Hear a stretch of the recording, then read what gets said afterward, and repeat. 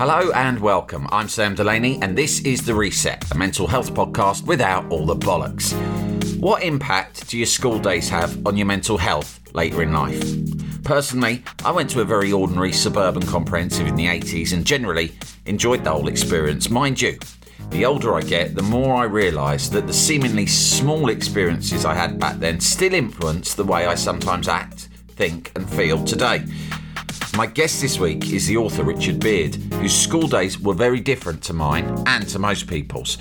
He went to a public boarding school in the late 70s and early 80s. As he explains in his fascinating new book, Sad Little Men, Private Schools and the Ruin of England, these old-fashioned institutions were often brutal places that nurtured emotional repression in the students, which is worrying when you think that our current Prime Minister and a disproportionately large number of big figures in British law, media, politics and finance were all educated this way. There is a mystery around public schools that I've always found intriguing, and I was delighted to speak to Richard about his book and his experiences and the emotional impact he thinks it had on him and on his contemporaries. I hope you enjoy listening to our chat. Richard Beard, welcome to The Reset. Hi, Sam. Thanks for having me. It's a real pleasure. Really enjoying your book. Fascinating stuff. Weirdly, I think there is a sort of a fascination generally with public school by those people who haven't been. I think that's sort of why people love things like the Harry Potter series, don't they? They sort of think of it as an exciting and fascinating and mysterious place. Do you find that when you tell people that you went to public school, everyone wants to know loads about it? Well, it's an unknown to a certain extent. So therefore, people who have gone there can bring back news from that strange place. However, lots of them don't really want to go into too much detail for reasons which become clear in the book. I think also because of that mystery, because people don't really want to talk about it, certainly not to people who've been outside it, because it does sound not just strange, but sometimes sort of downright demented. Therefore kind of legends and mysteries can grow up around it, and therefore you have Harry Potter, and of course there's a big tradition of public school fictions as well, which do kind of glamorize the adventure and the daring do of various girls and boys who are in these schools, which is that literature has been there through the 20th century and has added to the myth. Is there some stuff that you hear about public school? You think there's just no way that can be true? Because it's so mysterious, people make up all sorts of mad things.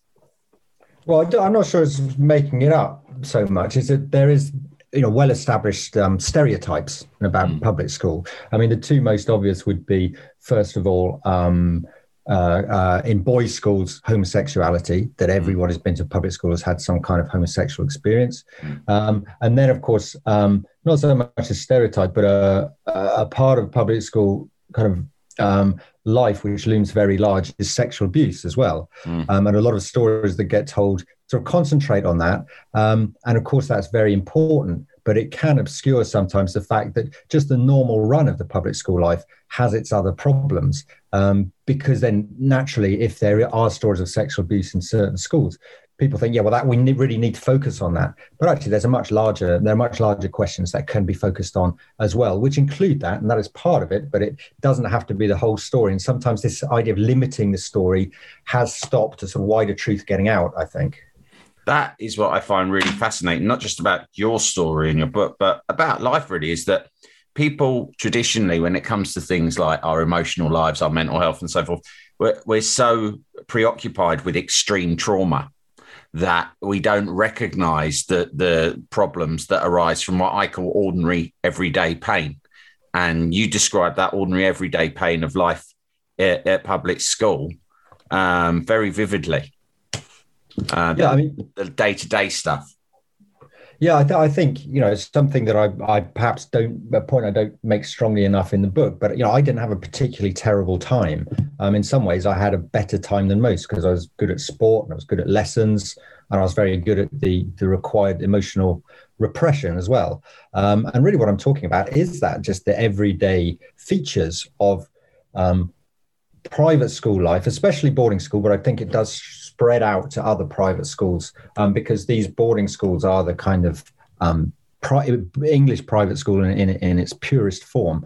But I just want to describe the everyday life, and I think that has lasting impacts, even if you can't point to individual traumas, as you say, individual extreme traumas. It's the everyday situation in which you find yourself, the circumstances, which then have much longer lasting effects.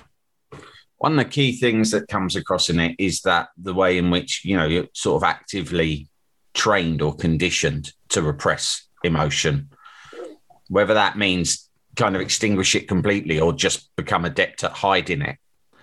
But that's not something that happens by mistake. That, from what I can tell from your book, is historically what the public school set out to do in order to breed leaders. Is that right? Well, there's kind of two aspects of it. That's a kind of public aspect of it in terms of breeding leaders to run an empire. And it was thought that you would be able to lead better if you didn't feel too deeply about the people you were leading. You could somehow make better decisions without emotion being involved. But at a very personal level, just for those schools to run effectively without all the little children being in tears all the time, you have to imagine small children aged 7, 8 turning up to these schools, their parents leave, they drive away, and suddenly, these children are on their own in a dormitory for the first time with complete strangers. Naturally, they feel very homesick. It's a natural emotional reaction to cry. And then the very first thing you learn is don't cry. You don't hide, you don't show your emotion, because you will be picked on by the boys, say, who are a little bit older, have been there another term. They've already learned this lesson. And they know in order to project their own feelings of homesickness, they will then mock those boys who are actually showing homesickness. So you learn to defend yourself by not showing your emotions. And that becomes an absolute essential building block of the boarding school process. Yeah, you say that blubber, being a blubber, is one of the worst insults in that environment, right? Yeah, I think I say in the book as well, it's, blubbing is a terrible thing. That's crying, but also being a sneak. Oh, yeah. So obviously my book is sneaking. I'm telling tales on this school. But when people tell tales, they're often crying for help. They're saying to adults, look, there's this thing going on, which is really disturbing me.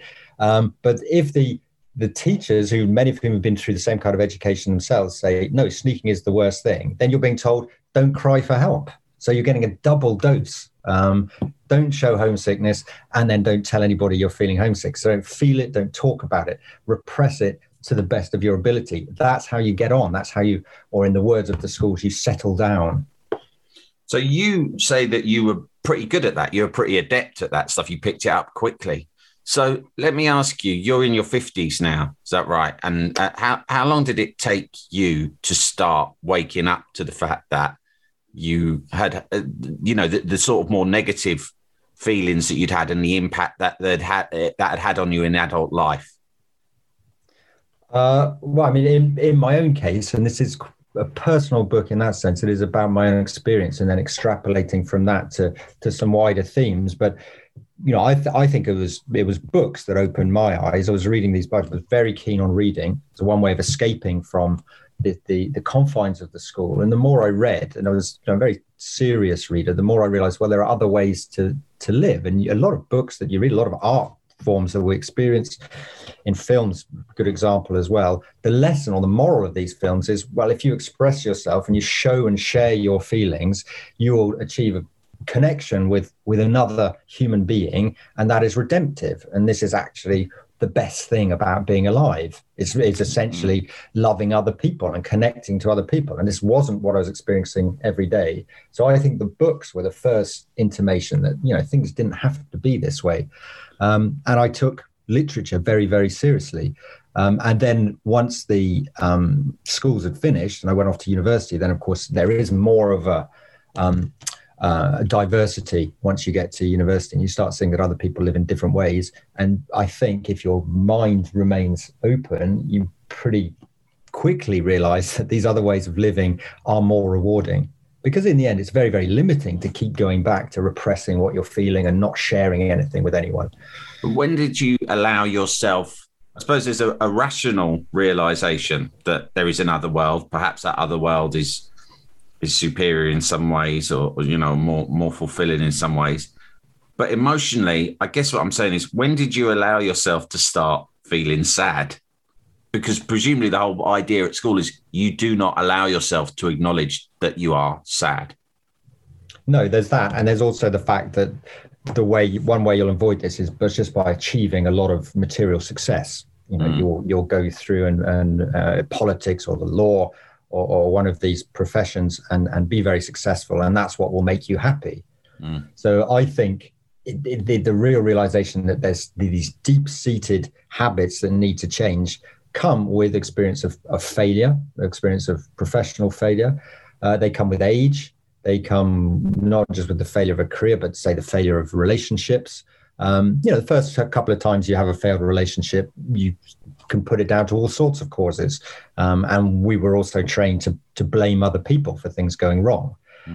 But the more it happens, the more if you have developed some self-awareness, and speaking for myself, you start thinking there's a pattern here. You know, why do I keep on failing in these ways to achieve the things I want to achieve, which wasn't really material success. It was more success in relationships and success in writing books and having that openness which is required to bring the authenticity which communicates itself to a reader. And that took many years for you to see that. Do you look around you? I mean, a lot of it is about your analysis of people in the public eye, not least David Cameron, Boris Johnson, and the way that they, have run the country. Do you think there's a lot of people with similar backgrounds to yours who just don't ever reach that point, and they stick to the things they were taught, and that seems to just get them through everything? I think that absolutely, which is why I feel that the book is important and why I wrote it. Is if it was just me, I could just get on with it and try and live better. But Cameron and Johnson, and there are other well-known figures, especially in political life, who people will recognize. Well, actually, Cameron and Johnson started boarding school in the same year as me in 1975. So I know that the kind of emotional I don't think you could almost call it emotional abuse that we went through in boarding school applies to all of us. Now, you deal with it in different ways, but one of the ways you don't deal with it is by following the pattern through, achieving success in the way that is intended, and then you don't really have to deal with the emotional aftermath, because everyone around you says, look, you've done well, you're doing well, look, you're doing what you were trained to achieve, which is to lead other people. But part of that assumed superiority comes with assuming that everyone else is inferior. Now, if you're allowed to continue, or you allow yourself to continue to do that because you are in a position of power, then you never have to change. How that transfers into private lives, again, that would just be speculation. But it's I think there are always let's say there are journeys to be made by public school boys who are successful and don't therefore need to be self-aware in the way that public school boys who experience failure have to make those journeys. Almost everyone, even those who look successful from the outside looking in, all of us experience failure to one degree or another. What you're describing, I suppose, makes me think that these people are really don't see it coming, and you wonder how they cope. I mean, what did you think when you saw David Cameron the day after the Brexit result, resigning and then turning away and sort of humming that little song to himself famously as he walked back to number 10? What's your analysis of that as someone with shared experiences? Do you think that would have come as a shock? Because what you're saying is this is the failure that he was taught would never be visited upon him. Or, as some people say, do you think that his breeding, his background, his education would have made him think, oh, well, doesn't matter, on to the next thing? Much more like that. And that's one of the reasons why I wanted to write the book, because I just recognized that behavior straight away. And that behavior was very much in the pattern of, you learn early on not to take things too seriously, because it's quite a vicious, enclosed world of boys without parents. I mean, it's not Lord of the Flies, but it is full of jostling for position and jostling for positions within the hierarchy. Now, one way you protect yourself from being attacked is by just not treating anything seriously. because if anyone sees you treat something seriously, that's a point of vulnerability and someone can come at you later. So the best thing to do is to pretend you take nothing seriously at all, which keeps you sort of floating above events. And I think that's what you saw there with Cameron when he turns away. It's kind of, oh yeah, well, I never took it seriously anyway, you know, and I can just go on and do something else. And I recognize that behavior. I mean, there are obviously social reasons as well, where he probably thinks, well, it won't make much difference to me, because he's very confident in his, you know, in his material position in society, is that there is a safety net there. But then that's probably true of most privately educated children, is that there is a financial safety net. But I don't think it was that so much as this attitude that, you know, well, I never took it seriously anyway. You can't hurt me by telling me that I've messed everything up, because, you know, it wasn't even serious to me. So, you know, you're the fools, not me. And therefore you're always pushing back the responsibility and the idiocy, if you like, the foolishness onto other people. You know, I'm not the fool, you're the fool. It's a very schoolyard way of seeing life. But that could, and that presumably, even from your own experience, when you say whether it was in the early stage of your writing career or in your relationships, did you respond in that way to begin with, where you're kind of like, there, it's not my fault, I'm doing everything right? This is the fault of other people who just don't understand because they're, too stupid? Or well, that's why you have to wait long enough for the patterns to start like really knocking on your forehead to tell you, no, it's not, you know, it's not someone else, it's you. And that's why I think that the idea that something is wrong and needs correcting comes in later in life. And one of the things I'm interested in, I write about in the book, is that the schools themselves are grading these kids when they're, you know, 18, and they're always very proud of their percentage of A and A stars at A level and who gets to what university. And therefore, you know, the parents have got their money's worth, because look, we got this many going off to Oxford and Cambridge. But in fact, you need to look at what happens to these kids when they're 30 and when they're 40 and when they're in their mid 50s. And then you start seeing a very different picture, because and again, I mean, I trace a couple of these stories in the book. There are a lot of people who are not coping. So we see these high profile people who are in positions of power as intended. But there are a lot of people who might even be very successful at the beginning of their careers. And then gradually these realizations start to dawn that they're not coping with life very well, and they don't cope with quite kind of serious consequences and their mental health consequences. So your contemporaries, people you know from that background, how rife is things like depression and addiction? Well, I write about a friend of mine who kills himself, and then find out, because of donations which are made afterwards to another charity, which was to another boy who killed himself. And then I come across other stories. That's again a kind of extreme level, but you know, it does just show that these schools are not a kind of perfect cure for all the ills of life. And I think one of the things that encourages parents to send kids to private school is this sense of protection. You know, nothing can go wrong if you go to private school. Your future is more likely to be certain. You're more likely to be safe, and there's a sense of safety, keeping kids safe from.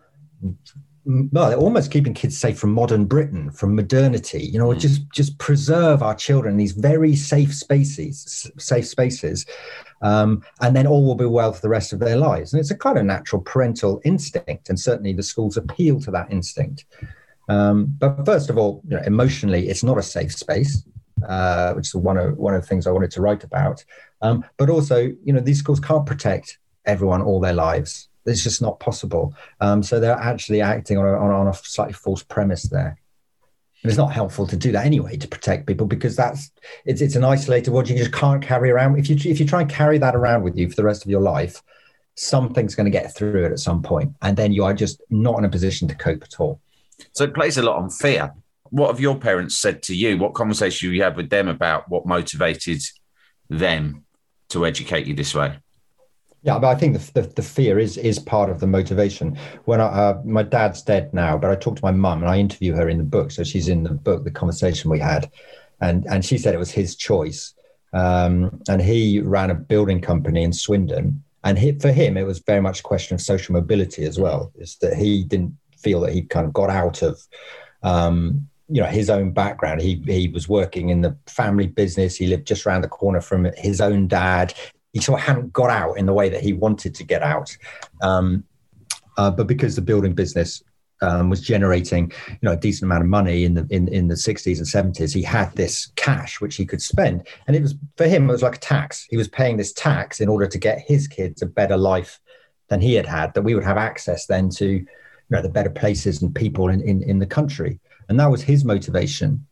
But when I was researching the book, I came across a phrase which I think feels true to me from my own experience, which is a lot of what these schools do is it's instead of encouraging upward social mobility, it just stops downward social mobility. So even if you're sort of a bit short of money, if you're in the class that has used these schools in the past, if you can just get your kids in there again, it will stop them going down. So again, there's another defensive reason to send kids to the school. It's not because you want to get on and up, it's because you don't want to go down, which is another type of fear as well. So this fear is, it's in the system.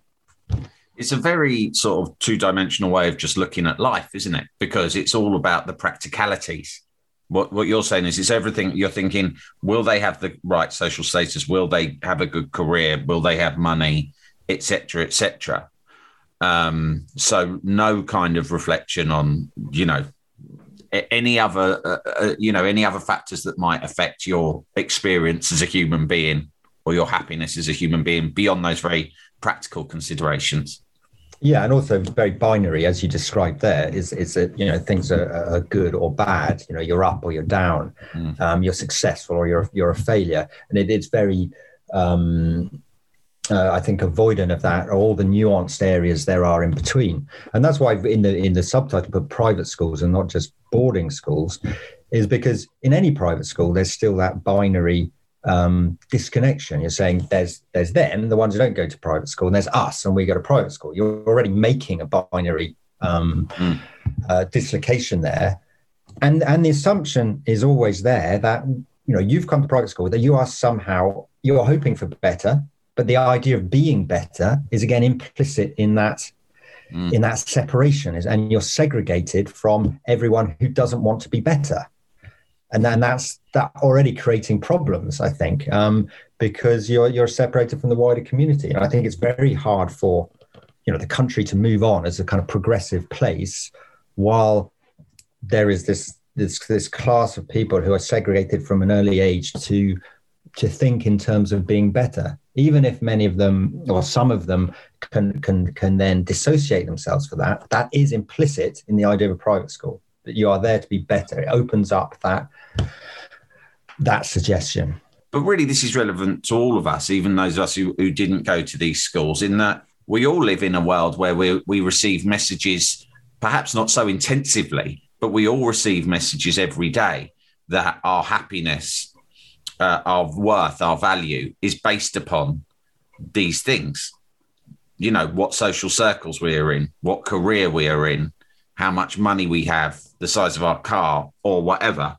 There's not much. There are fewer messages about, slightly deeper emotional factors in our human experience. So really, I think the sort of points you're making, although you focus on the experience of public schools, this is sort of universal to everyone living in the 21st century in a country like ours, isn't it?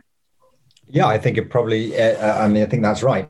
But also those ideas are certainly in a country like ours, as you say, they are filtering down from the top. And I do make the point in the book that I'm talking about a specific period, which is 1975 to about the early to mid 80s, where these kind of things were more extreme than they are today. Now, I don't want to talk about the schools today in too much detail because I don't know about them in detail. It's not my experience. But I mean, as you'll know from what you've read already, the experiences we had in that period were extreme, and things did change after 1989 when the Children Act came into force, when the boarding schools had to be more observant of, I think it's a European law of human rights there, or it's a human rights category which comes in for children in care, which applies also to boarding schools. So that Children Act in 1989 did change the nature of these schools to a certain extent. So we were there before then, if you like, before the age of safeguarding, as it's called now. So there was no, you're paying not to be safeguarded. And it was, and the extremity of what we experienced does make it, I think, unique and worth recording and bringing the news back from that point. I mean, just as one example, we had hustings for elections in our enclosed private school, which was not open to the scrutiny of the outside world. We had boys standing up and making the case for the British Union of Fascists. And that was something which was considered, perfectly acceptable.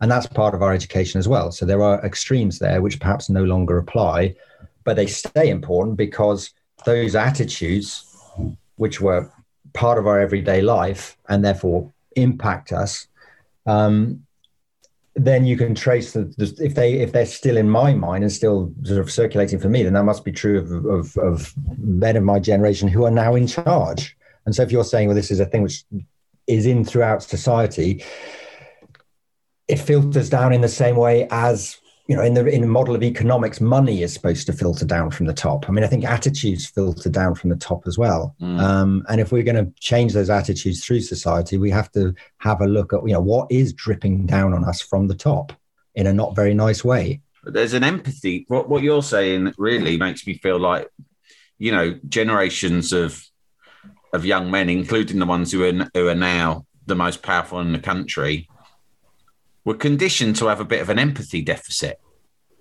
I think I find it hard to look in my own experience to see how that wouldn't be the case at the time you come out from it. Now, that doesn't mean you can't try and reverse that later on. And some people, in a way, live their whole lives trying to compensate for that. But the way that we were segregated in that period in particular, so we had no exposure to the diversity of Britain as it changed through the 70s and the 80s. That's a racial diversity. We had no exposure to women. And we had no exposure to people who couldn't afford to send their kids to these schools. So that's three major categories of people who make up the most of the country who really we didn't have to bother with. And then suddenly you're let loose age 17, 18, and you've not really had to deal with anyone else except people like you. And I think you see that in public life when some of these boys, I still think of them as boys because I think they have a sort of frightened little boy inside them. They're still dealing with everybody as if everybody is a public school boy from 1977. And it's kind of noticeable in the way that they behave in their public lives. I mean, I look at it and I think, well, I remember reading John Ronson's The Psychopath Test. And they say, so many world leaders and captains of industry and all the rest of it, CEOs demonstrate the characteristics of psychopaths. And a lot of that is to do with a lack of empathy.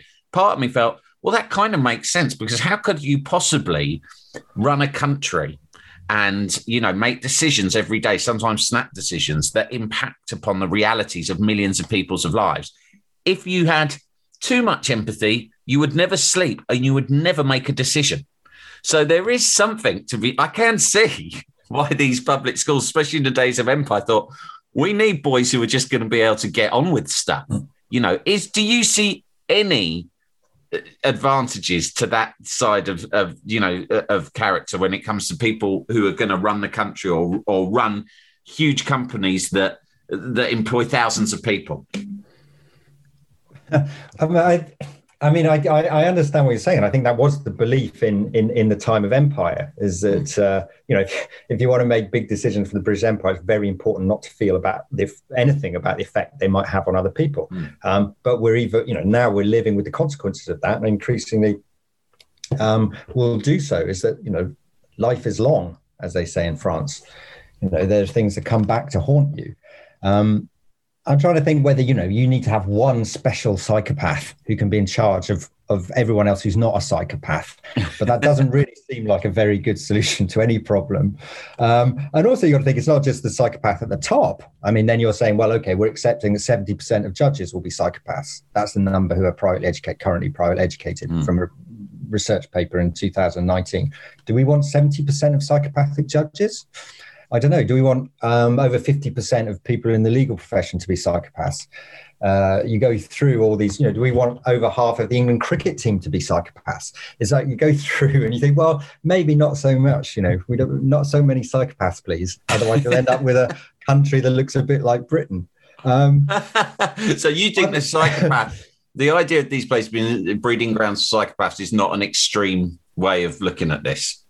Well, no, I don't think it is, in the sense that this lack of empathy. I really like the Ronson idea as well, but the lack of empathy is something I think which was thought to be useful for leaders during the empire. There's a good example of where this came into, where you can see this is useful, is that the first kind of reports of emotionally damaged public school boys come in the First World War, when the therapist who looked at shell shock, William Hulse Rivers, he noted that the public school trained officers in the First World War were so good at hiding the emotion of fear that it was as if they didn't even feel it. He actually noted that down, and that's the first sort of observation of this. When psychoanalysis and psychiatry was growing as a field, straight away they start looking at public school boys because it's quite interesting, because it's extreme. Now, in the First World War, you can see he makes that observation, but if you're fighting in the trenches of the Somme, it's not really a problem. In fact, it's probably an advantage, you would think, to both not feel the fear, not show the fear first, and therefore not feel the fear.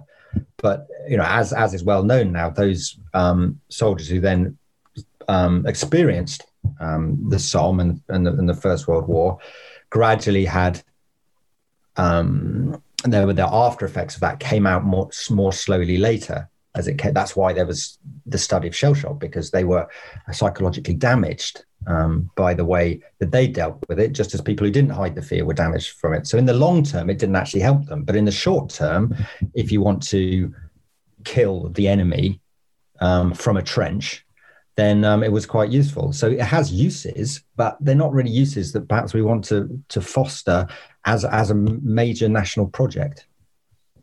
What do you think needs to happen? I mean, there are organisations that feel that we, whilst not necessarily going as far as to make these kind of schools illegal, we could have. I know that, like in Finland, the private education barely exists because they haven't made it illegal, but they've more or less created an environment that's so prohibitive to it. Do you think this is something we need to do to be a more progressive country? Yeah, I think it's the segregation which is the problem. And while people in positions of power continue to use these schools and pay for their children to go to these schools, they don't have a vested interest in the state school system. And I think that's a problem. And if you like, that's quite a conservative worldview, which I'm expressing there. I'm saying they have to have a personal interest in state education to actually improve it and keep an eye on it and be vigilant about it being a very high standard, which is, I think, what happens, say, in Finland. And until that happens, I can't see it changing, because anything that happens to state education, anyone who, although there are people in positions of power who, deep in themselves, however they may think they're involved in education, but deep in themselves, they know it's not going to make any difference to them because they've paid their money, and behind the walls of the private schools, their kids are still getting what they want for their kids as a parent, as a caring parent, and they care for their children's education. But until that care is more widespread, because politicians all have a vested interest in a state education, I can't quite see how it's going to change. How have friends and other public school boys reacted to this, to you personally? Well, I think there are two reactions that seem to be, the strong reactions which I've had. One is there are critics, and this will be true of some reviewers, I think, who just will not accept that their education has in any way damaged them. And they're very clear on their position. They don't want to think about it. They don't want to examine it. And therefore, this book just becomes, another sort of irritating fly for them to swat away and then carry on merrily, trying to follow in the footsteps of their own fathers. And then by far in the majority, I've had a lot of contact from people who have been very appreciative of the book, and they say, yeah, I felt these things, and I feel that someone needs to express them. And part of the education is not to express it, it's to keep quiet. You don't put your head up, because if you put your head up, someone's going to knock it off. It's like the mafia. It's very much like the mafia in that sense. I think that there is a kind of omerta there. You don't really, because there's guilt involved in it as well, because in a lot of cases, the parents have made financial sacrifices. Certainly, nearly all children have been told it's for your own good. And we're doing it for you because we love you. That's what the parents say. And therefore, if you say, actually, it wasn't great, you're questioning your parents' love. You're saying they made a mistake. It's a really hard thing to do. So it's not just omerta among people who've had that education. It's a betrayal of your own parents, and that's a really hard thing to do. But the response I've had has been, overwhelmingly a kind of sigh of relief to say, at last, somebody's talking about this. And then, of course, it's been very gratifying to have people get in contact and just say, yeah, it's really interesting to see this new perspective on these schools, where you started. Just, I didn't know this about it in this detail, and it's just very interesting. I think it's fantastic, but I guess the last thing I want to ask you is how are you? Do you still think it impacts upon you and just your happiness and your mental health day to day, or do you think you've conquered the demons that you might have picked up during those times? No, I think it's always dangerous to say you've conquered demons. I mean, they're called demons for a reason. They're quite resilient and they're good at coming back. And it's interesting in my reaction to some of the responses to the book is I can still feel myself sometimes cowering almost and thinking, I shouldn't have done that. The big boy's going to come and get me now. And that's, and it's kind of that. So it's still there, and it requires a sort of constant, it's just self-awareness really, like, it wasn't, the whatever happens to you in your childhood is going to be quite deeply ingrained, and especially in education, because the whole point of an education is to ingrain deeply certain values, knowledge, a good way of progressing through adult life when it arrives. So the whole point of it is to influence you. So it's a very difficult thing to start kind of reversing, to turn around and say, well, no, I'm going to educate myself and get rid of this formal education I had. So no, it's not over. You don't write a book and, put it on a shelf and it's all done and dusted. And part of it was thinking, I look back on some of those things, as you say, which are in the book, and I thought, this is unbelievable, and I was in denial about it. And then I looked at it and said, well, yeah, it's unbelievable, but it's true. And this is what it was like in that period. And as much as anything, it is just that awareness, just facing up to it. This actually happened, and it happened to me, and it happened to boys like me. And we really should, give this a bit of thought. To be honest, I was just astounded by the fact that they kept a log of your bowel movements every morning. And I actually told my 14-year-old daughter of that the other day when she was complaining about the policy at her state school of where they didn't let you go to the toilet during lesson. And she was saying, I think that's an affront to my human rights. They've got this mad rule. And I said, well, I agree, but bloody hell. I said, you don't know the half of it. I'm reading this book at the moment where they used to have to come out and report back with a tick or a cross as to what they'd been doing in the toilet every morning. Absolutely. It's just small details like that are absolutely astounding to most of us. Yeah, and treated as utterly kind of, they're normalised. At the time we were getting to school, they tell us that's what we're doing, and that's what we did. And clearly the parents, the teachers, everyone's implicated in this. There's a teacher with a clipboard. They have to go and sit there every morning outside the toilets. So the whole kind of institution is implicated in that normalization, and therefore that's why it's quite hard to start examining it. Maybe it's easier to examine it 30 years later. It certainly was very difficult at the time. Well, Richard, thanks ever so much for your time. It is a wonderful book. I suggest everyone goes out and buys it. It's such a fascinating look at such an influential part of our society. Sad Little Men, Private Schools and the Ruin of England. Thanks ever so much, Richard. Great, Sam. Thanks very much. There you go, Richard Beard. He might have grown up differently to you or I, but he has the courage and insight to look back with real honesty on his school days and recognise the damaging effect that they had on him. We've all got stuff in our childhood that shapes our emotional responses to stuff in adulthood. I can't begin to imagine what it would have been like to have been separated from my family for months on end and chucked into the middle of a bunch of strangers in a cold building in the middle of nowhere when I was that age. I mean, I got homesick on a week's residential football camp in Essex when I was 12. If you like listening to Richard, I really can recommend his book, Sad Little Men, which is out now and offers so much jaw-dropping detail and insight to the sometimes demented public school experience. Let me know what you think of our chat by dropping me a line via samdelaney.substack.com, and remember to subscribe while you're there if you want to upgrade to premium and get extra newsletters, early podcasts and access to our thriving chat forums. Then do that as well. It's only $5 a month after all. Until next time, gang, be lucky and don't let the dickheads get you down.